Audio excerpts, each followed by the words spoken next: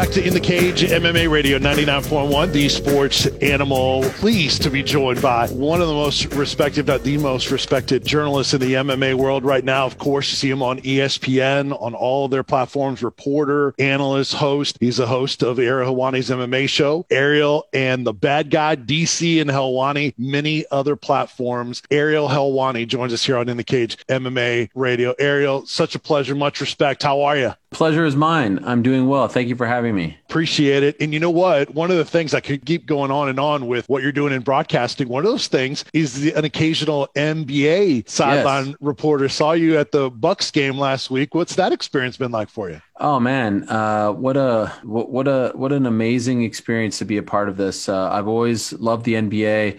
I grew up watching the NBA. There was a time where I wanted to be an NBA player. Of course, I quickly learned that was not going to happen. And then, of course, I focused my efforts early on in life on combat sports and MMA in particular. But when I got to ESPN in 2018, I just went and tried to find who the head guy for NBA production was at the company. And I told them, I'd love to be considered if they ever need someone in a pinch, 11th hour, if someone is sick or something. I'm not trying to take anyone's job, but if you ever need a utility man, so to speak, please consider me. The individual said, I don't know who you are, but no one's ever come to my office and asked for something like this. So I appreciate that. And we'll be in touch. We don't have anything open right now, but we'll be in touch. A few months later, he called me, asked me to do some summer league games. And then last season, I got to do 5 games. This season, I've done 2. Obviously, this season is a little different. You're not on the court. You're not up and close with the players. Last year was crazy because I got the full experience. So I'm hoping it could go back. But yes, to answer your question in a long-winded way, I love the sport, and even if I get to do it a couple times a year, 3 times a year, whatever, it's a huge honor. I'm a big fan, and I really appreciate them giving me this opportunity in addition to all the MMA stuff that I do. ESPN's Ariel Helwani joining us here on In the Cage MMA Radio. So, Ariel, there's a lot that you have accomplished. You mentioned that moment in 2018 when you joined ESPN. Do you step back and look at just how things have really taken off for you in such a fairly quick period of time? Yeah, I guess you could say it's quick. For me, it doesn't feel like it's been very quick. I graduated from Syracuse in 2004. So, we're approaching 17 years out of college. That feels like a long time. Like all of a sudden I'm starting to feel like I'm getting really old, and there's like younger kids now. And I was always the youngest one. And I guess this is the circle of life. This is how it works. But yeah, man, it's been quite the journey. Obviously there have been ups and downs. There have been setbacks. There have been great moments. And the goal was always to end up at a place like ESPN covering this sport, on the biggest stage possible. So, these past 2.5 years have flown by. I can't believe I'm approaching my 3-year anniversary at ESPN. That's crazy to me.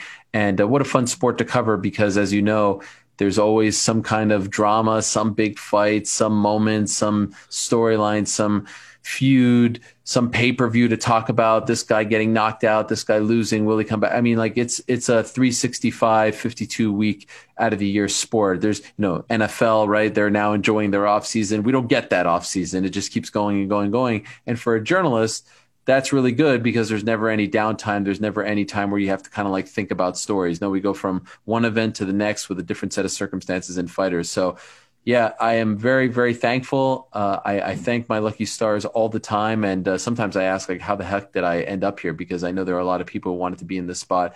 And so I just hope that it can continue for many years to come. Well, another spectacular moment we saw last weekend on Saturday was Corey Sandhagen's flying knee that ended the night against Frankie Edgar in less than 30 seconds. Do you think that finish of Edgar and the way it went down and him getting the victory, is there any other scenario than him getting the winner of Jan Sterling, in your opinion? Look, I feel like he deserves it. I wonder if they'll give it to him. Of course, Jan Sterling are fighting March 6th. So it's not that far away. And usually when you want to cement yourself as a number 1 contender, you kind of want to fight around the same time as the championship fight so that, you can actually be on the same path as when the belt is being defended next. And so everything seems to be working out, but for some reason, I feel like they're not going to give it to him next. I feel like they're going to give him one more fight. And so the question in my mind is, who is that fight? I feel like that fight should be TJ Dillashaw. I know some people will be upset that TJ Dillashaw is getting a big time fight after a 2+ year hiatus after he tested positive for EPO in 2019. But I don't really consider a fight against Corey Sandhagen to be a gift per se. I mean, he's really good. He's a killer out there. He's an unbelievable fighter. And I think he will be a UFC champion at some point. And so I feel like that's the fight that can really cement Corey as a number one contender. But if Peter Yan wins against Aljo, I would be 100% down for a Sandhagen-Yan fight. And if Aljo wins, I would obviously be down for that fight as well. A great storyline considering Aljo beat him in June of last year. So he's in a great spot. I think he either gets the title fight next or he fights one more time, wins that fight, and then fights for the belt. All right, let's talk about this weekend, UFC's next pay-per-view, 258. The main event, Kamaru Usman against Gilbert Burns, and this has been anticipated for a while. And by the way, early prelims, 6:30 p.m. Eastern time on the UFC Fight Pass, 8 p.m. for the prelims, both on ESPN and ESPN Plus, and then the main event at 10 p.m. on ESPN Plus, where you can get that ordered. So give us your thoughts on that welterweight championship defended by Kamaru Usman against Gilbert Burns. How does this shake out in your opinion? It's a very interesting fight for a few reasons. Number one, Kamaru Usman has been so dominant, not only as champion, but in the UFC. He's pretty much steamrolled through everyone without, a huge amount of trouble along the way. But here he is fighting a guy who knows him very well. They've trained together for years in South Florida. And once it seemed like this fight was going to happen, Kamaru Usman moved to Colorado to train with a great team over there, Trevor Whitman being his new head coach. What's really interesting is these guys, like when, for example, Kamaru Usman fought Jorge Masvidal in July, when they stepped in the cage and started the fight, that was the first time they've ever competed against each other. These guys have had countless rounds against each other. And so there's already, they both know, one of them knows who gets the better of who. They both know the answer to this question. And so the guy who is getting the better of that other guy continuously, historically in training, has a ton of confidence going into this fight. The guy who was getting beat up doesn't have that confidence. We're about to find out who's the better one, but I love the fact that they both know the answer to the question that we don't know the answer to the question.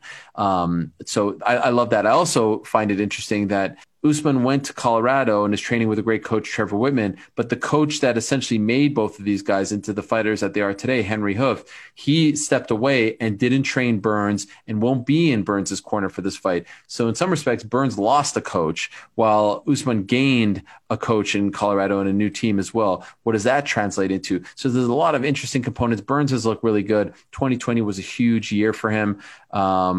And he looked incredible against Damian Maia and Tyron Woodley.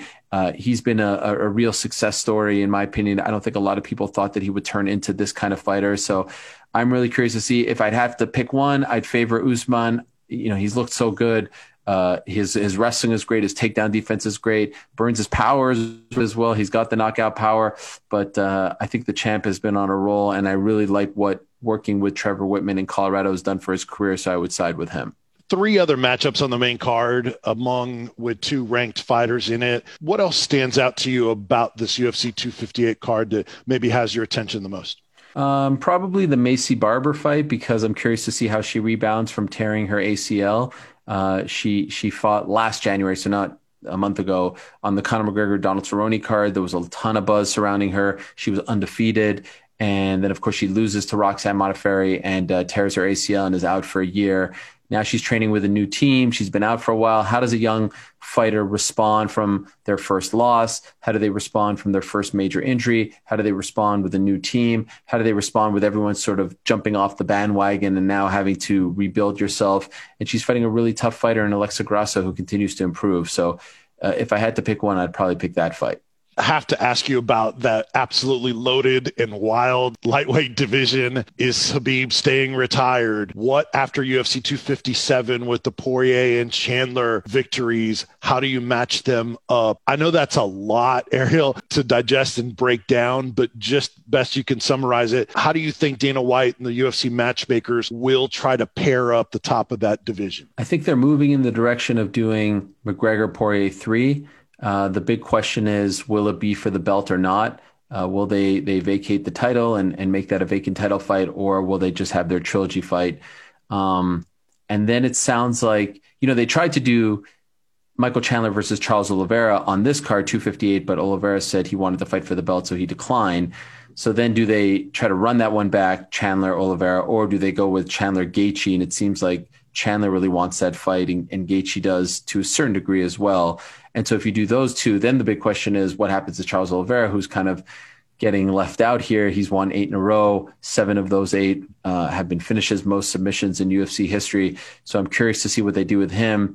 He's coming off a win over Tony Ferguson. Ferguson's still someone in the mix, although he's lost 2 in a row. I think a Ferguson-Paul Felder fight would make a lot of sense if they don't try to do maybe a Ferguson-Nate Diaz fight, who is, Nate is itching to get back in there as well. But as far as like the top goes, and probably the one that everyone is most interested in, it seems like they're moving, at least as of right now, in the direction of Poirier McGregor 3. But like I said, the big question is belt or no belt. I think Dustin Poirier should be fighting for a belt next. I know people would be upset if Conor fought for a belt, and I understand that. But I would hate for Dustin's next fight to not be for a belt because I think he's earned that. Last 2 quick things. Do you think Henry Cejudo comes back? I think he eventually comes back, maybe back end of this year or next year.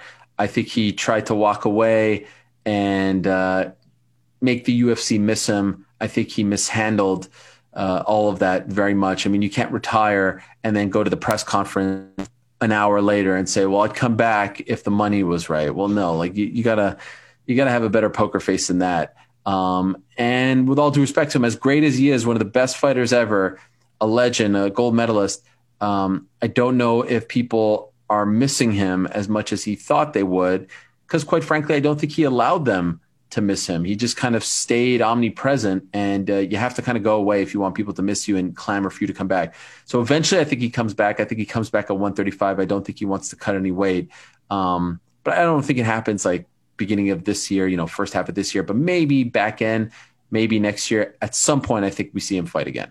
Really envious of you getting to work with Daniel Cormier, his personality, his experiences, the fact that he has opinions. I mean, that's so neat, the chemistry you guys have, but also listening to him on commentary is fantastic as well. Do you have a DC story, maybe a funny moment or something that happened behind the scenes that you could share with our listeners?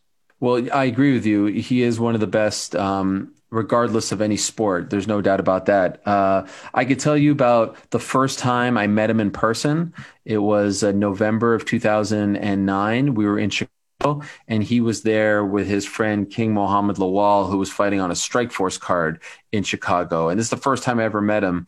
And, we were talking and all this stuff. And at the end of the media day that I was at, he said to me, come on, we're going to eat. Come have lunch with us. And I, being the journalist that I am, I said, oh, no, I'm not. I don't hang out with fighters. I don't go eat with you. That's against all the rules.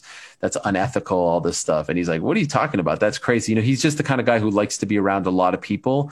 He's not so much of a loner.